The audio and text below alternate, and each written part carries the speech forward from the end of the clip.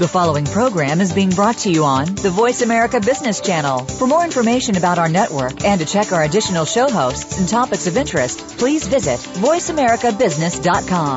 The Voice America Talk Radio Network is the worldwide leader in live Internet talk radio. Visit voiceamerica.com. The views and ideas expressed on the following program are strictly those of the host or guests and do not necessarily reflect the views and ideas held by the Voice America Talk Radio Network, its staff, and management.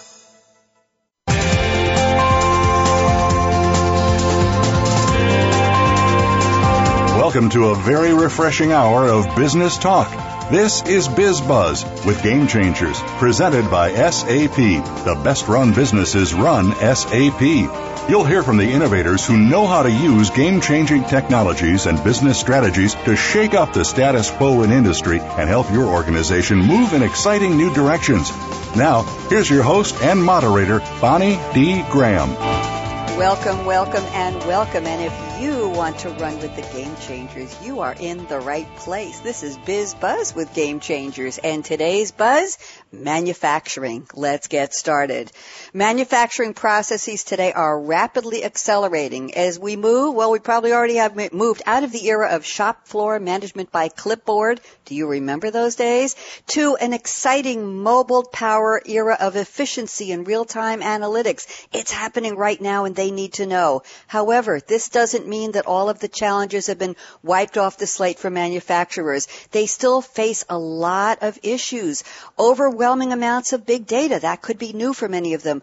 Poor production quality. OMG, you've heard about that. Embarrassing cost overruns. One of our guests has a very interesting example that I believe was featured on 60 Minutes last week. They have newly emerging global competitors. They have consumer demands for me. Now I want it and I want it customized. Oh my goodness. They have an aging workforce with the millennials coming in. What do you do about getting these groups to talk to each other and play well in the work sandbox? And they have social media cries for environmental responsibility and shareholder cries for increased value, as well as, oh my goodness, internally, look inside their own house. They have agility deterring siloed internal functions. That means departments just aren't talking to each other. It's a lot to fix. There's not much time. So we're bringing you a panel of experts today who are going to help manufacturers figure it out. And those of us on the outside of manufacturing, we might understand it a little bit better. Will we be patient? I'm not so sure. We'll find out. First up on my panel today is Adel Khan.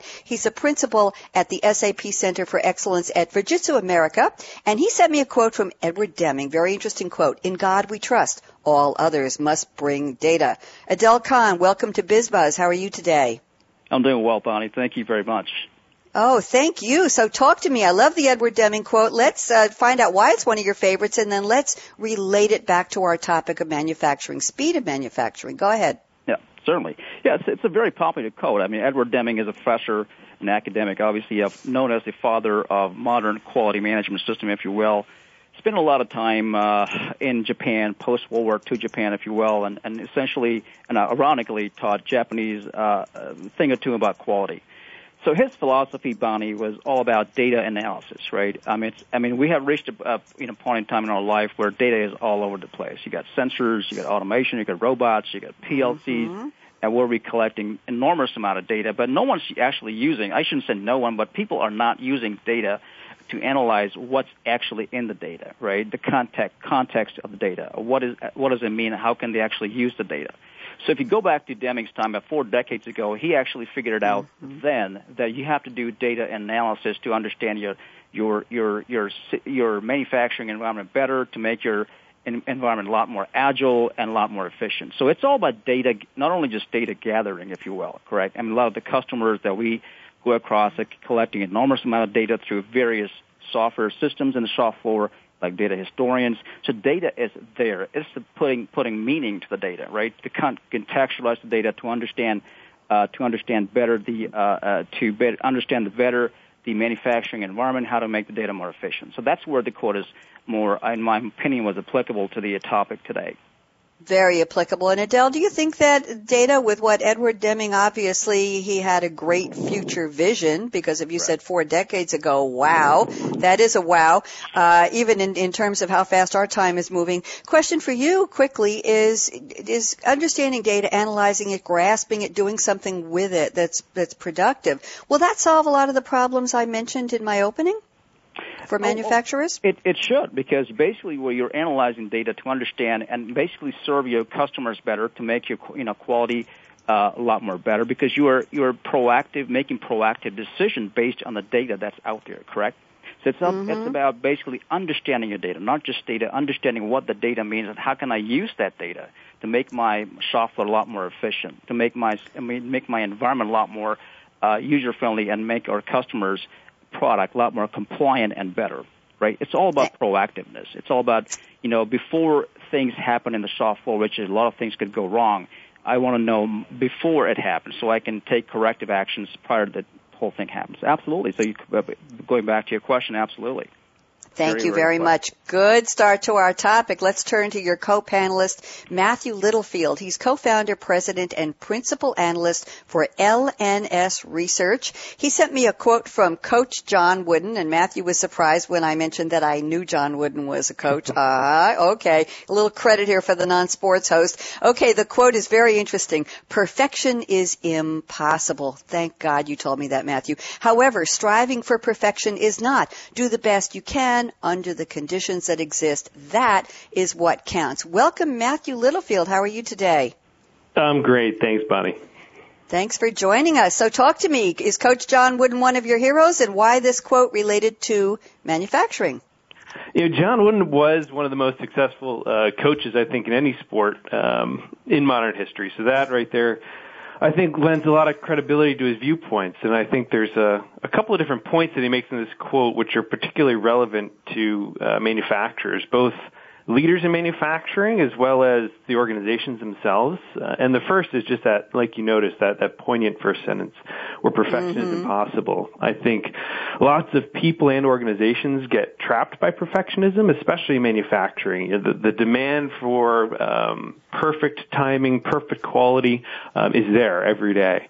But really, it's about continuous improvement, not always achieving perfection. And once you realize that and embrace that continuous improvement model, where you're just trying to get better, not be perfect, I think that can go a long way to freeing a company to be more reactive to the customer, proactive, and really be more flexible and agile. So shedding yourself of the weight of perfection, I think, is a big advantage for a lot of companies.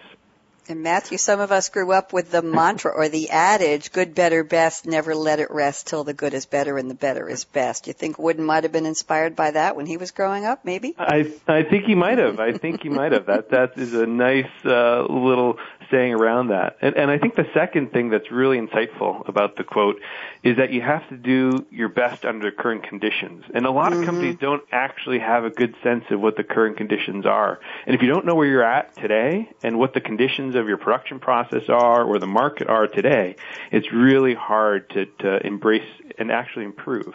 A lot of companies know how they were doing a week ago or a month ago, but do they actually know the conditions now? And a lot of companies don't, which again, I think Wooden captures really nicely in this quote.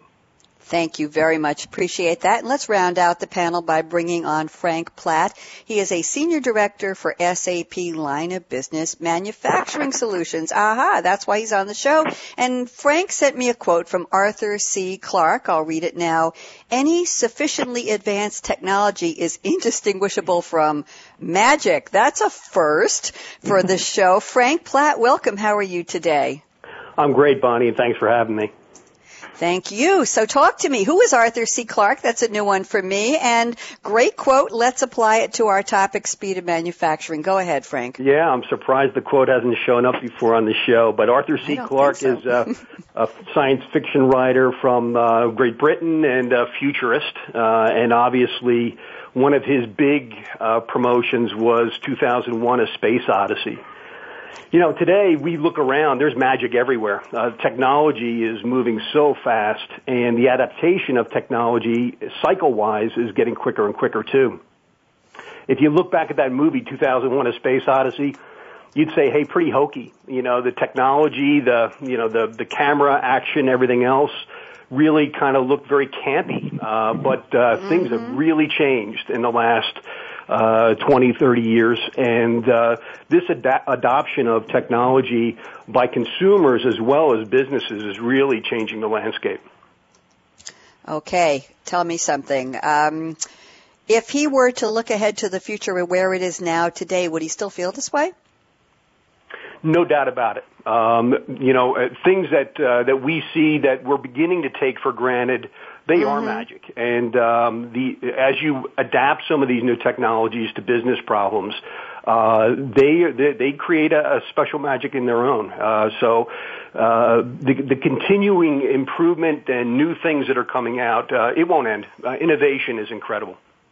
And Frank, do you think that manufacturers today are lured by the quote-unquote promise of magic and new technology innovations? Are there stars in their eyes saying, wow, we can't wait for the next new something to come down the path because it's going to solve all of our problems? Is that a little delusional, or is that hopeful or realistic? Just quickly, what's your point of view on that?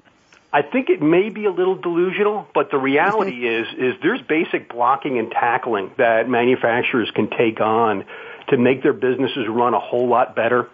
The advanced technologies, they're going to come into play as time goes on, but that basic blocking and tackling really still has opportunity for manufacturers to do much better. Good. Thank you very much. That's really where the focus is. That's what we're looking at today. Our topic, by the way, I didn't finish the topic. I want to give the full title here. It's Speed of Manufacturing, Zooming from Idea to Performance. And zooming is the point of this. How fast can they zoom? I have a very tough question for my panelists. You've all done great on the quotes. Delighted to meet all of you. But my question is, what's in your cup today? This is one of our series under the banner of Coffee Break with Game Changers, our SAP-presented flagship show that's been going on for over 2 years now. And I'd like to know from first Adele Kahn, then Matthew Littlefield, and Frank Platt, what's in your cup today, or what do you wish you were drinking right now on the show? So Adele Kahn, why don't you take us through, let's have a vision of what are you drinking? Okay. Well, that's a good question. So as usual, Bonnie, I just got myself a beautiful cup of coffee from Starbucks, and I very fondly call it $4 because that's the cheapest coffee you can buy.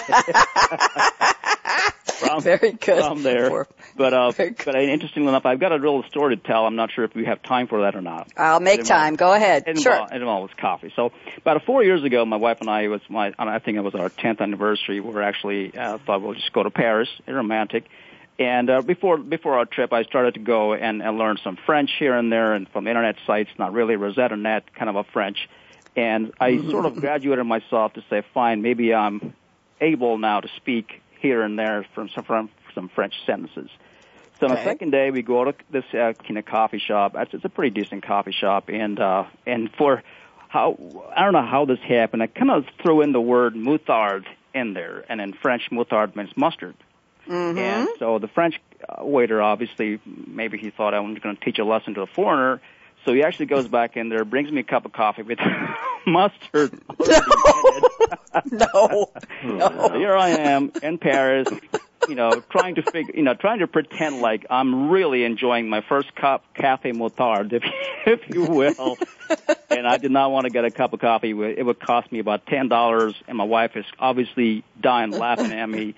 And I can tell you that, Bonnie, that was the last time I actually tried French. Oh, my goodness. Quel dommage. Do you know what that means, Adele? Quel dommage means what a pity, what a shame. I studied French for years and don't do much anymore, but that I remember. Quel dommage. So sad. Absolutely. Très triste. So sad. Thank you, Adele, for sharing the story. Love it. Café Moutarde. I love it. Matthew Littlefield, I won't ask you to top that, but what are you drinking, or what do you wish you were drinking right now? I know, that's a tough one. There is no mustard in my cup, so I'll just start with that. But so I have an interesting way of drinking coffee. I drink almost half cream, half coffee. Most people look at me pretty strangely when I pour myself a cup of coffee and start with the cream that goes about halfway up the cup. And I do that, and I bring it up for a reason. Not that I'm an advocate or a zealot around health and fitness, but there's certainly a trend going on in the world today, moving away from kind of grains and sugars, and maybe bringing some fat back into folks' diets. And I think it's really towards a back to basics movement that we see in the space today. But at the same time, which I think is an interesting juxtaposition to that kind of back to basics movement, is I'm wearing a Fitbit, which is kind of monitoring your steps and your activity and your calories and all these other pieces, connected to the internet, really a first step into the Internet of Things where people are connected through wearable devices to apps, right? So it's an interesting juxtaposition, I think, where both ways you're trying to be healthy, right? One way you're trying to drink coffee in a healthier way without sugar, and that's a back to basic move. Whereas with the Fitbit, you are also trying to be healthy and track your movements, but you're using new technology. And I think that yeah, I know, right? And I think it just came to mind because it relates to what I think is happening in manufacturing. Yes. Where in many ways we're trying to do the same things we've always done, trying to do continuous improvement, trying to be more efficient.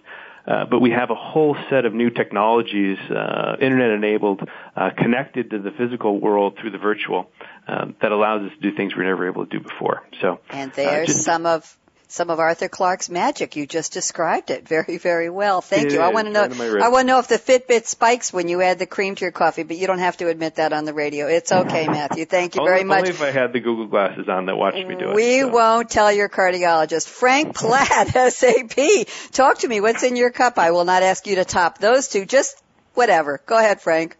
Well, why don't we talk about coffee again? I'm having a coffee as well, but my coffee was brewed in a Keurig, the Green Mountain Keurig, single instance presentation of a coffee.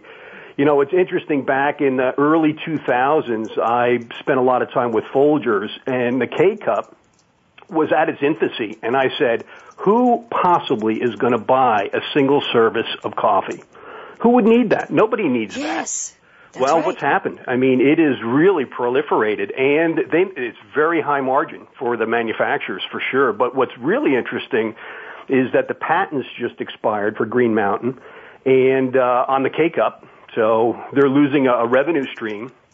Now they're creating additional innovation. They're putting intelligence in the cup. The recipe or how the coffee is prepared is stored digitally on the cup.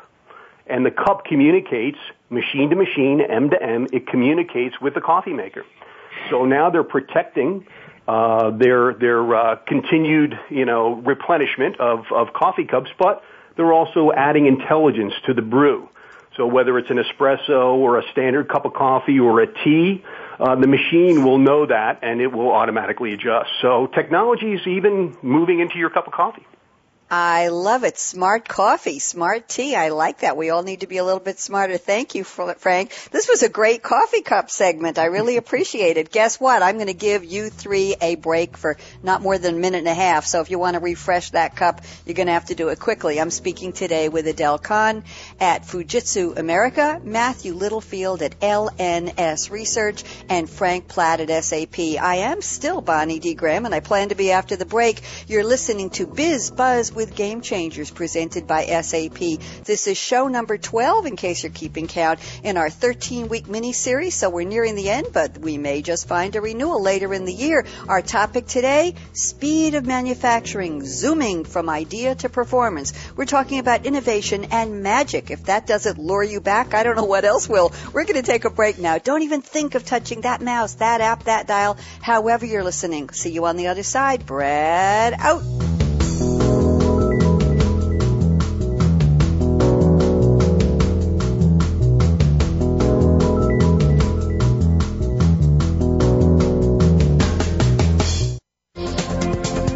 Business community's first choice in Internet Talk Radio. Voice America Business Network. Business models have a short shelf life. Today's reality, given shifting technologies, real-time information, and collaboration across time zones, competitive advantage increasingly resides in speed to market and in the cloud. The bottom line? Technology cycles will continue to shorten, making business planning cycles less realistic and strategies less tenable. You need to become a savvy innovator who looks ahead to the next technology trend and its applications to tomorrow's business and industry strategy. BizBuzz with Game Changers is presented by SAP. Visit www.sap.com. When it comes to business, you'll find the experts here. Voice America Business Network.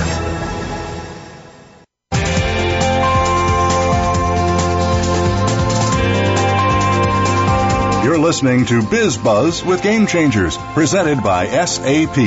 Email your comments and questions to bonnie.d.graham@sap.com. And you're invited to tweet during and after the live show at Twitter #SAPRADIO. Now, let's get back to Biz Buzz with Game Changers. Here we are. We're talking today about speed of manufacturing, zooming from idea to performance. Who wouldn't want that, especially those of you in the manufacturing field? I'm talking with Adele Khan at Fujitsu America, Matthew Littlefield at LNS Research, and Frank Platt at SAP. We're going to get the roundtable party started right now. Going to go about a half hour without a break. I told my guests to put their seatbelts on because we mean business here. So let's just start kicking out ideas and seeing where we go with them. Adele Khan at Fujitsu America, let's start with you. We're going to open up with a point you sent me before the show in your notes, and I know that it will appeal to our other guests as well. You say storing enormous amounts of data is not sufficient. Manufacturers need to leverage them to the fullest to gain insight and, the magic word, make proactive decisions. Adele Khan, why don't you start us off, please? Excellent, Bonnie. That goes back to my quote there from Edward Deming, right? It's not about storing data. It's about analyzing your data to the fullest, correct? You need to understand the context of the data. You need to put meaning to your data so you can make proactive decisions. And you were absolutely correct. Proactive is the magic word here. What we typically see across our customer base is yes, they're storing data. As I mentioned before, Bonnie, they're storing data in many, many software applications that are at the shop floor level, like data historians typically, or SCADA system typically stores enormous amount of data, correct? Everyone has it. They're housing data. What we don't see essentially is the meaningful data, right? They need to capture the data to make sure they can make proactive decisions, to analyze the data, to provide intelligence, if you will, okay? For instance, let's talk about asset maintenance, correct? Assets could go down, for whatever reason. So the point is, these types of systems or applications that are actually constantly monitoring the asset health, or the asset metrics, or asset temperatures, or pressures, or vibrations, correct? If you could potentially tell in advance that, hey, maybe the temperature in this particular machine is kind of acting a little weird, maybe it's actually going beyond a tolerance level, right? Maybe we got to send a maintenance guy to take a look at it before it goes down and actually impacts your production, correct? So that's the kind of data that we're looking at. That's the kind of information we're looking at. So housing data is great, but you got to find a way to use technology as an enabler to understand the data, put a context to the data, and actually share the data across the organizations, right? It has to be shared across manufacturing, the operations people, which is the plant floor people. You got to share the data with the maintenance guys who can actually do the maintenance, so he knows in advance what's happening, and you could share the data with the quality engineers. And again, we have reached a point in our life, we're talking about big data, right? Big data is huge. It's a buzzword, big data analytics. And one of if you're looking at the Dreamliner 787, the airline that came from Boeing, and as a matter of fact, the Virgin Atlantic has actually got a fleet of 787. And these planes, Bonnie, are coming out with sensors all over the place. You get sensors in the flappers, you get sensors in the landing gear, you get sensors in the engines. And basically what I understand is they're in each flight, at an average, of course, will generate 500 gigabytes of data for each flight. So you talk about, in a round trip, you're talking 1 terabytes of data that now you have to house, and you have to find out what that means to yourself, correct? Of course. And the way the Virgin Atlantic is using the database is basically saying, fine, while the plane is actually on flight, those information will be sent and the ground people, so they will be able to figure out what is going on right now. And by the time the plane lands, maybe this particular part needs to be serviced, correct? Or we can do a fuel efficiency analysis. So all that data has to be intelligently used by the technology. One of the most fascinating stories. Go ahead. Last thing. One of the fascinating stories that I've heard that actually usage of the big data came from the Progressive Auto Insurance Company. They have run a program called Snapshot. Basically, they're actually installing smaller devices in the car's diagnostic port. And essentially what it's telling them is the driving behavior. Are you slamming brakes hard? What time of the day you're driving? How many miles are you driving? And basically they're taking this data and intelligently figuring out the cost savings and passing it on to the consumers. So that's the whole point about it. It's not about, talking big about big data and analytics. It's about how are you going to use the analytics and in yours and your customers' advantage. Adele, thank you for the great case studies. Our listeners love that because you know why. They can go back to someone and say, you'll never guess what I heard on the radio today. That's amazing. Or, really, I can't believe it. So there's a little magic of what we give to our listeners. Thank you. Matthew Littlefield at LNS Research, I know you've done some studies about how manufacturers think and feel about the applicability of big data, for example, in their operations. So why don't you share with us some research? And Frank Platt, you can jump in at any time from SAP. Go ahead, Matthew. What do you see? Sure. Just piggybacking on some of the things Adele were talking about there around big data analytics, we track through some of our surveys the different buzzwords in the space today, and we look at things like we survey manufacturing executives and ask them questions like, how do you see cloud technology impacting your manufacturing operations, or how do you see mobility impacting your manufacturing operations, or how do you see big data analytics impacting your manufacturing operations? And we'll give 7 or 8 different choices of ways that we think that technology might impact the business. A lot of what aligns to what Adele just said there. But of course, we always have that choice. We really don't see no impact from this technology. We're not going to be adopting it in the next several years. Technologies like cloud and mobility, those buzzwords, those technologies have been actually around longer than big data analytics. And we still see, 20 to 30% of companies saying, that's really not going to impact our manufacturing processes, really those laggard companies. When it comes to big data, we see companies, only about 5% of companies in our most recent survey of 300 companies said big data wouldn't impact manufacturing. So I think that the trend around big data and as Frank said, the magic that can be accomplished with it, it's really captured the hearts and minds of manufacturing executives. They see a number of different applications for this technology, although there are some challenges which we can get into. But I just think that's an interesting data point that so many companies today are saying, this is going to impact our manufacturing, and we really need to get ahead of the curve to address that. So I'd be very interested if others on the panel kind of see that movement towards big data, and if they're seeing that excitement in the industry as well. Yeah, let's bring Frank Platt.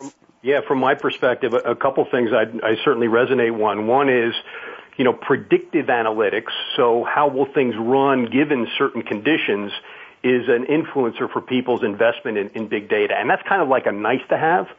The gotta have is compliance. The compliance requirements that manufacturers have are growing tremendously. And as companies want to serve the global marketplace, they've got to pay attention to government regulations all around the world. And they're different in different places. So whether it's food safety and FDA and food recalls, or automotive with the TREAD Act, where you have to have an as-built configuration and serialization.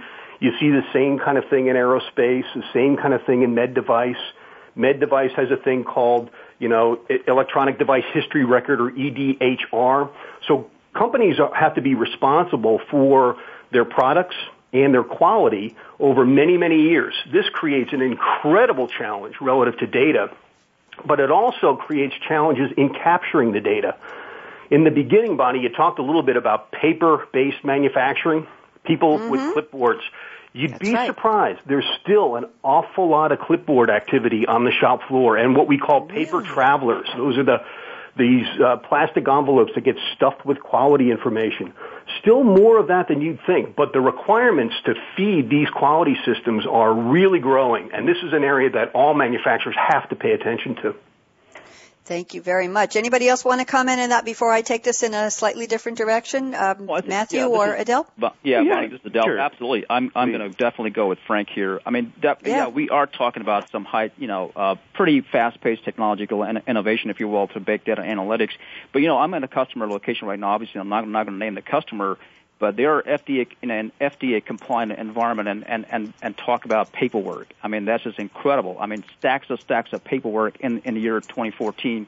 It's almost unimaginable, right? Yes, we're talking about future. Yes, we're talking about speed of manufacturing, agility. But I think our customers ought to go back to the basics, right? Get your get your data flow from system to system, make this data flow seamless, give them the visibility of events that are taking place in the shop floor, and then take the next step to big data analytics.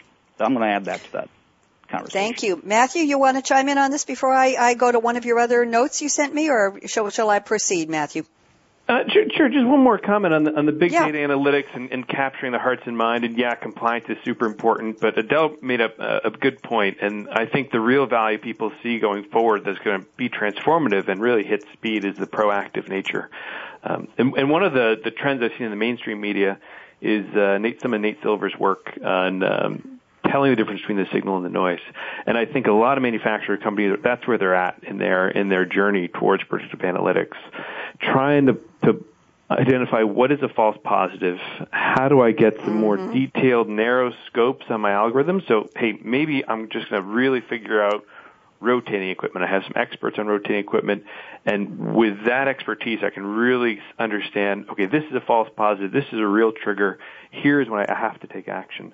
So I think that more and more companies are understanding the real statistics behind some of these big data trends, and I think more and more that'll be built into software. Some of those tools that can help us make the right decisions and not get led down the wrong path by that big data.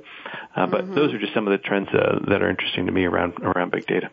Thank you, Matthew. I want to go in the direction of the Q word, quality, and I'm going to read one of the notes you sent me, and you have a great case study here. As I mentioned, I think I saw something about it on 60 Minutes about a week ago. Quality continues to be a major issue for companies, and of course it impacts speed to market in an enormous way. Why don't you talk to us a little bit about the F-35, the overruns and the problems, and if companies, especially airplane manufacturers, were reading the data correctly, how could they possibly be facing such incredible quality issues, such deterrence to production? Matthew, why don't you kick us off, and then we'll ask the other panelists too.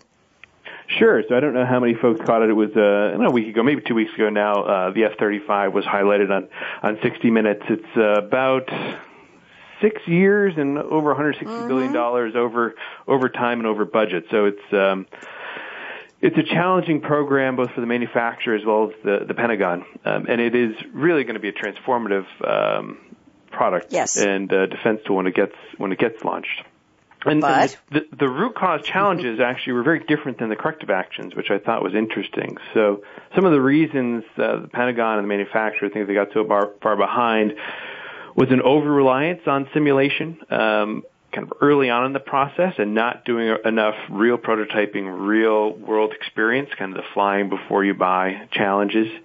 And the other issue that really challenged the program was the complex nature of the product, and also the amount of code that was within that, within the F-35. So we're talking many, many lines of code. I think somewhere like 24 million lines of code per plane. So just lots of room for error there, and a learning curve there, which has been very expensive. So and those Matthew, were some of the traditional challenges that companies had.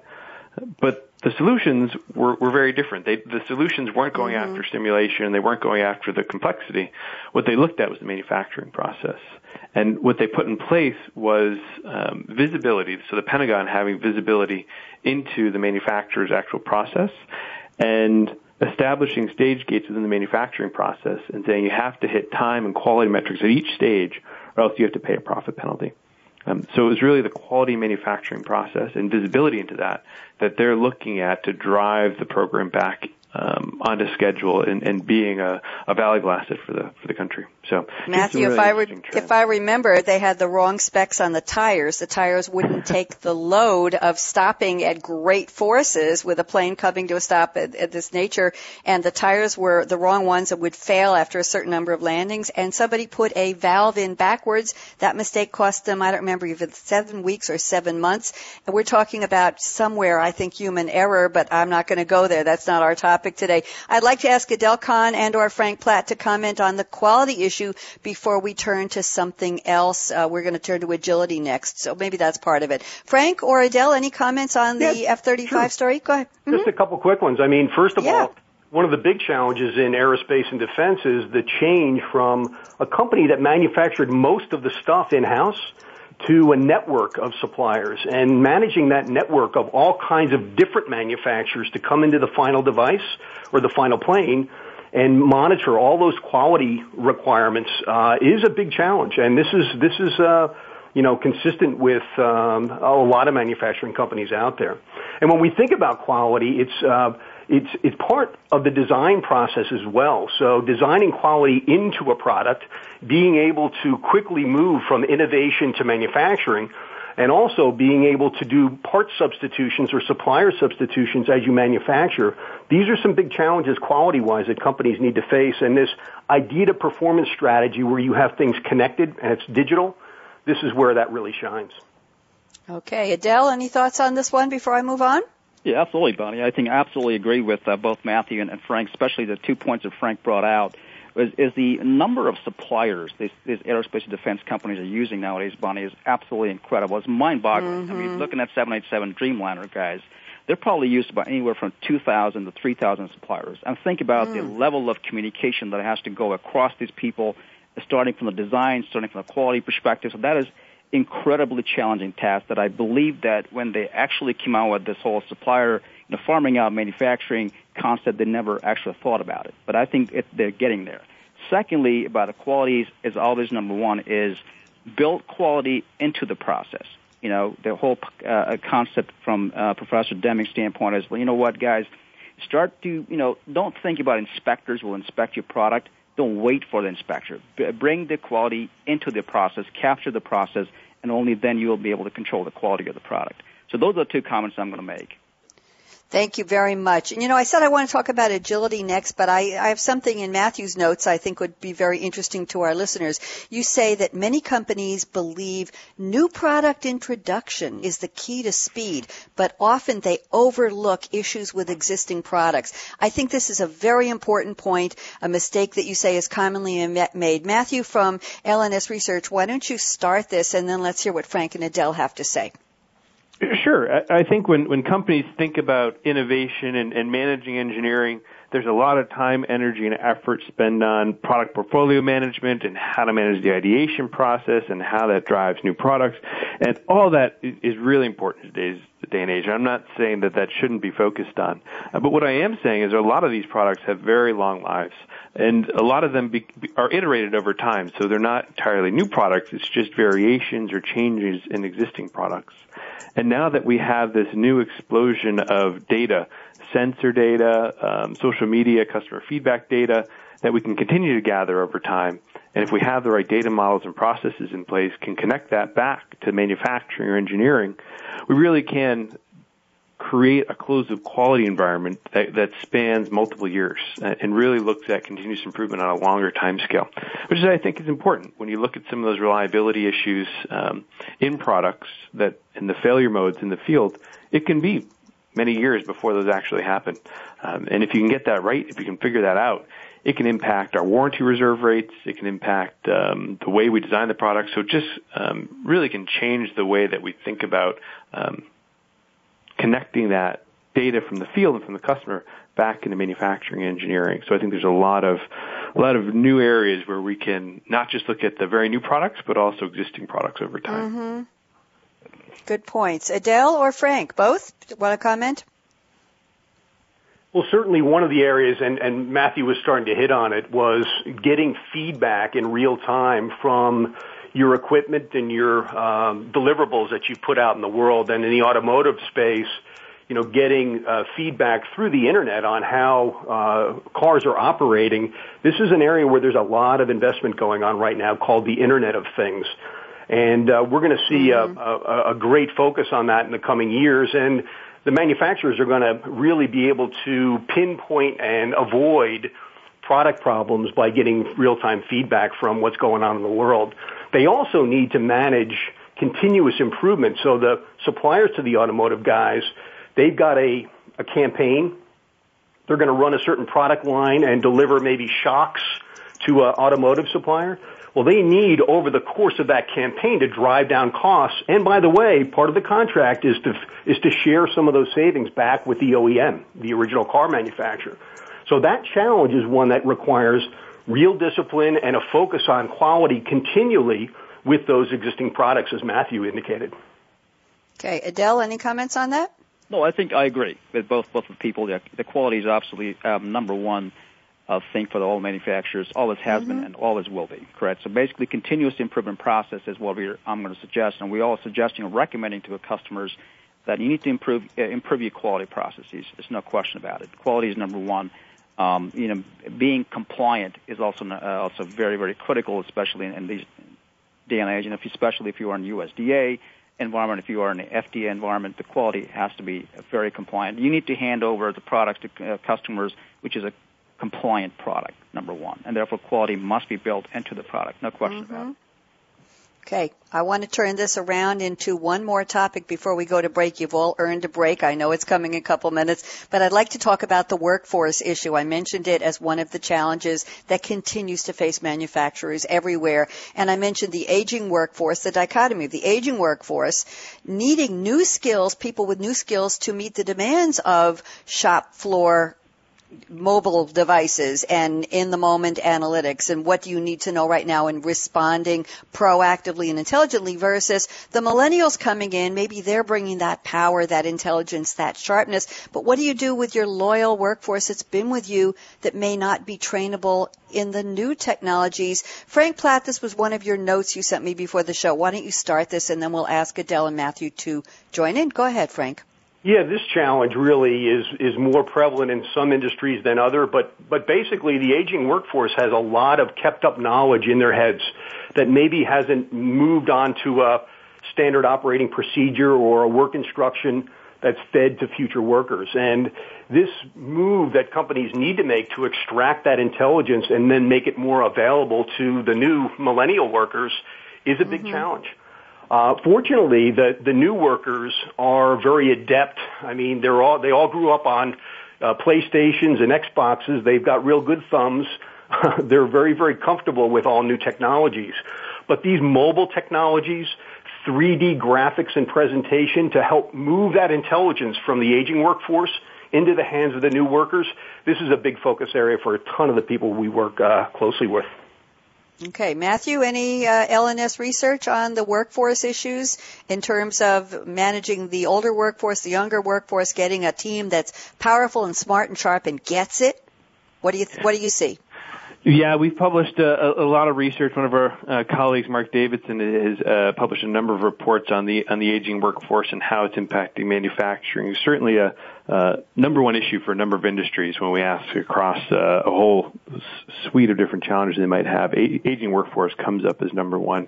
And I have to agree with Frank that kind of the way to address it is through engaging the millennials and the new workforce. And there's some key trends to key into there. I think most importantly is making sure that the applications that we have in the manufacturing are consumer grade. They have to be up to par with the ease of use, 3D visualization, connectivity that they're accustomed to in their normal everyday lives. And we're not there yet. Most companies are not there. So that's the big challenge, I think, is making our applications in manufacturing consumer ready. It's an idea that I like quite a bit. Matthew, you said that this is more prevalent in some industries, and I think Frank alluded to that as well. Can you name some of those industries for us briefly? Sure. It's mainly the heavy industries, so think oil and gas, chemicals, acid-intensive industries, geographically dispersed, where a lot of the activity happens away from urban centers. That's where we're seeing the big move away from, or the biggest challenges in the aging workforce. Okay, Adele Khan from Fujitsu America. Any comments on the workforce before we go to break? It's up to you. Yep, certainly, Bonnie. Just to add one more thing about, I think both Frank and Matthew talked about visual enterprise, correct? How do we actually capture that's in the heads of these retirees, if you will? How do we capture the data and actually bring it back to this new workforce? One of the many ways, obviously, is the transfer of the knowledge through these technologies, what we call visual enterprise or visual software. Where think about work instructions, correct? Let's just say an operator who have been working in a company for 25, 30 years, now retiring. How do we take the knowledge and give it to the new worker? So one of the ways is to capture the work instructions in a more of a visual format, correct, instead of text instructions. So as the new operators, the people are coming into the workforce, trying to be more productive, and if that person or individual obviously had come through training, no question about it, but, it takes a lot of time to understand the complexity that's involved in certain work that we do in oil and gas and utility section. So if you have a video kind of a work instruction which you could play back, correct, and stop and play back and understand how these things are done, that is the kind of a effort that we are looking into from the technology perspective and handing it over to the customers. I think that probably plays very well in these situations. That's great, and it reminds me of the popularity, obviously, of interesting videos on YouTube, the proliferation of visual content. People soak that up. They want to see it. They want to see examples in a lively fashion and with clarity. Great information. Adele, one more point, and I'm just about a minute from break. You mentioned to me just-in-time manufacturing must be adopted swiftly. Could you just level set and describe what just-in-time manufacturing is so our listeners, if they don't know, will know, and then we can go to break. Go ahead, Adele. Well, absolutely. Just-in-time manufacturing, again, it came from Japan, if you will, from the Toyota production system. It's essentially removing waste from your process, correct? And the waste, the way you remove the waste could be of many different kinds. Waste could be from people perspective, from process perspective. Waste could be from, could be from the fact of, okay, I'm walking from here to there to pick up a tool. From that perspective. So as you are moving waste, as you're moving inventory is considered as a waste as well.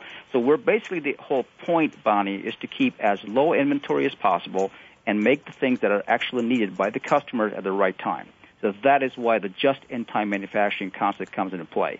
I personally don't see a whole lot of, adoption of just-in-time manufacturing, even though we live in a world where actually the products are really becoming more and more and demanded by the customers.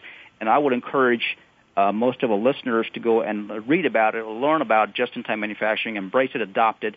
And it's a great technology, great way to get the people and the process and technology to work together to keep the inventory minimal as possible and make sure the products are flowing in a fairly seamless fashion. So that's essentially in a nutshell what just-in-time manufacturing is.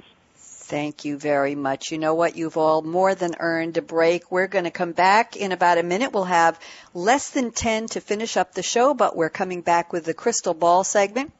That means I'll be asking Adele Kahn at Fujitsu America, Matthew Littlefield at LNS Research, and Frank Platt at SAP to look ahead in the crystal ball. I know you've got one manufactured in your closet or your attic or the boat shed or the trunk of the car or somewhere, guys. And I want you to look ahead 5 years to 2019 and tell me, what would we be talking about in terms of speed of manufacturing? How far ahead will it have sped, if I can say it that way, in the next 5 years? What can we look forward to? We'll be right back after the break. I'm Bonnie D. Graham. You're listening to a live edition of Biz Buzz with Game Changers, presented by SAP. The buzz of the biz is manufacturing. We'll be right back. Brad, out.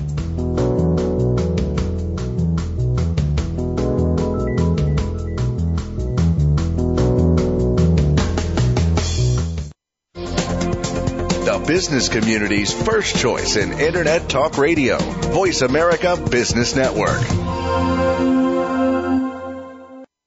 Business models have a short shelf life. Today's reality, given shifting technologies, real-time information, and collaboration across time zones, competitive advantage increasingly resides in speed to market and in the cloud. The bottom line? Technology cycles will continue to shorten, making business planning cycles less realistic and strategies less tenable. You need to become a savvy innovator who looks ahead to the next technology trend and its applications to tomorrow's business and industry strategy. BizBuzz with Game Changers is presented by SAP. Visit www.sap.com. When it comes to business, you'll find the experts here. Voice America Business Network.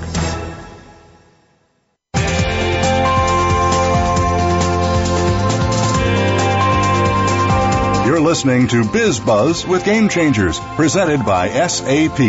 Email your comments and questions to bonnie.d.graham@sap.com. And you're invited to tweet during and after the live show at Twitter #SAPRADIO. Now, let's get back to Biz Buzz with Game Changers. Here we are. Welcome back, and we're in the home stretch here looking at the crystal ball. I'm going to ask my three panelists to look ahead 5 years. What will speed of manufacturing have achieved by the year 2019? If you can see ahead that clearly and that far, let's kick this off with Adele Khan, a principal at the SAP Center of Excellence at Fujitsu America. Adele Khan, go. Thank you, Bonnie. This is an interesting question. Obviously, I wish I could, predict my own life. So as well, where I'm going to be 5 years from now. Oh, please. We all do. Go ahead. Exactly. So from a technology perspective, Bonnie, since the stuff we talked about today between Frank, myself, and Matthew and yourself, I think we will be talking about various technologies to begin with, which is cloud. I think we definitely will be talking about the implementation of cloud and adoption of cloud services across the world. We'll be talking about big data analytics. Today we talked about the emergence of analytics. Hopefully 5 years from now, down the road, we will be talking about the implementation and therefore the next version or next a roadmap of big data analytics and how is that going to impact our lives. We will be talking about a lot more automation, in my opinion. Honda plant is basically running, doing the assemblies based on robots even today. So I think that will probably catch up with other manufacturers in the world. We'll be talking about a lot of automations, a lot of collection of data, a lot of sensors, and of course we will be talking about how social media, in my opinion, is going to play a major role in manufacturing world, major role. So how? Tell me, social media, we really didn't cover that much other than my note in the opening of the show. Just quickly, Adele Khan, what do you see for social in manufacturing? I'm curious. Yeah, that's an interesting point, actually. There are a couple of ways you can use social media, Bonnie. One is the external, which is basically getting the customer feedback through Twitter, through Facebook, through LinkedIn. And believe me or not, Procter & Gamble started this process about 14 years ago. In the year 2000, 15% of their products came directly from the social media and the buzz that was actually going around the customer base. Today, in 2012 or 2013, well, I should say 2013, up until last year, 50% of Procter & Gamble's products were innovated based entirely on the innovative ideas they grabbed from the customers themselves. So that's one of the ways. The second way to use that would be internally. Companies like Baker Hughes have an excellent platform that they created. Well, they used a vendor for the platform where they actually bring experts from around the world based on the projects. So a guy in the oil field way out out of the middle of nowhere can actually go and tap into the tablet and figure out what question to ask and who to ask in the organization around the world so they can actually get the expert advice they needed at the point of performance. So these are the kinds of things that we will probably see in 5 years, a lot of rather implemented, not talking about it, right? So we'll talk about the implementations of these kinds of technologies and processes. It's a very exciting time, very exciting for manufacturing. Thank you, Adele. Let's turn to Matthew Littlefield, co-founder, president, and principal analyst for LNS Research. And we have to do a shout-out, of course, to your colleague, Mike Roberts, who's been tweeting his fingers off here, capturing the words of wisdom along with our own Tom Flanagan. And we have a new tweeter, Natalie Tarutis, is tweeting for us as well. Thank you, Natalie. Welcome to the show. Matthew, you're up. Crystal ball, 5 years from today. Where will manufacturing be then? Go. Great. Thanks, Bonnie. I think to look forward, I want to go back maybe first 3 to 5 years. And that was really when this concept of the Internet of Things was just emerging. And some of the first real leaders, first movers on manufacturing side were starting to embrace some of these technologies. And if you look at a company like GE, which was one of the first to adopt some of these technologies in their manufacturing, they created a center of excellence focused on Internet of Things, so cloud, mobility, big data, et cetera. And went out and hired hundreds of engineers in Silicon Valley, created this to deliver shared services to a number of their businesses, right? Healthcare, automotive, aerospace and defense, all their different manufacturing businesses that they have. But that took an incredible amount of resources, both time, energy, money, people, to get up and running, right? Many, many years and over $1 billion is reported. I think 3 to 5 years from now, the amount of effort to deploy some of these technologies will be dramatically reduced. A lot of what was homegrown 3 to 5 years ago and really on the cutting edge will be productized, and companies will be able to much more easily deploy apps and technologies that accomplish the same thing at just a small fraction of the cost that it took 3 to 5 years ago.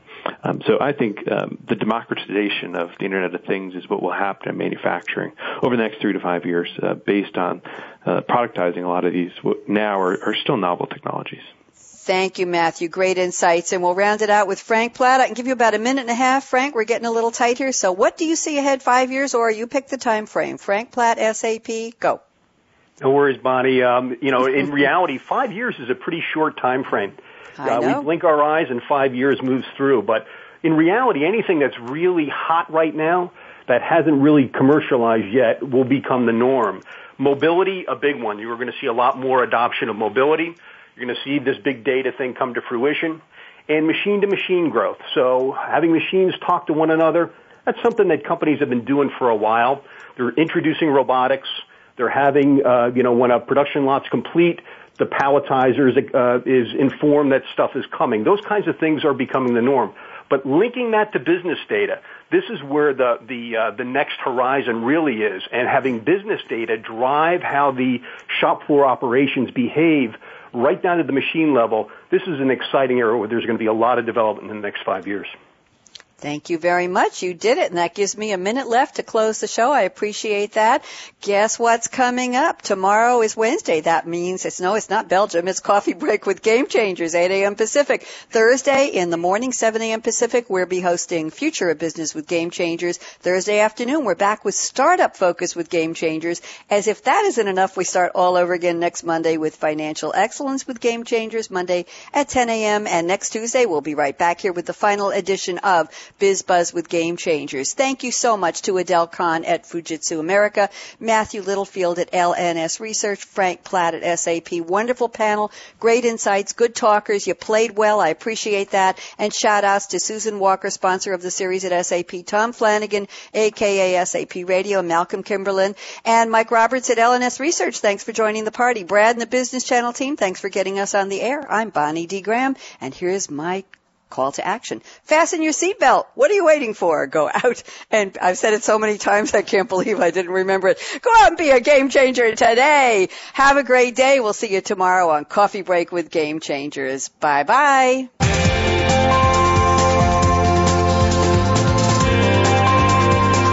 Thanks again for tuning in to Biz Buzz with Game Changers, presented by SAP. The best-run businesses run SAP. To keep the conversation going, tweet your questions and comments to Twitter, #SAPRADIO.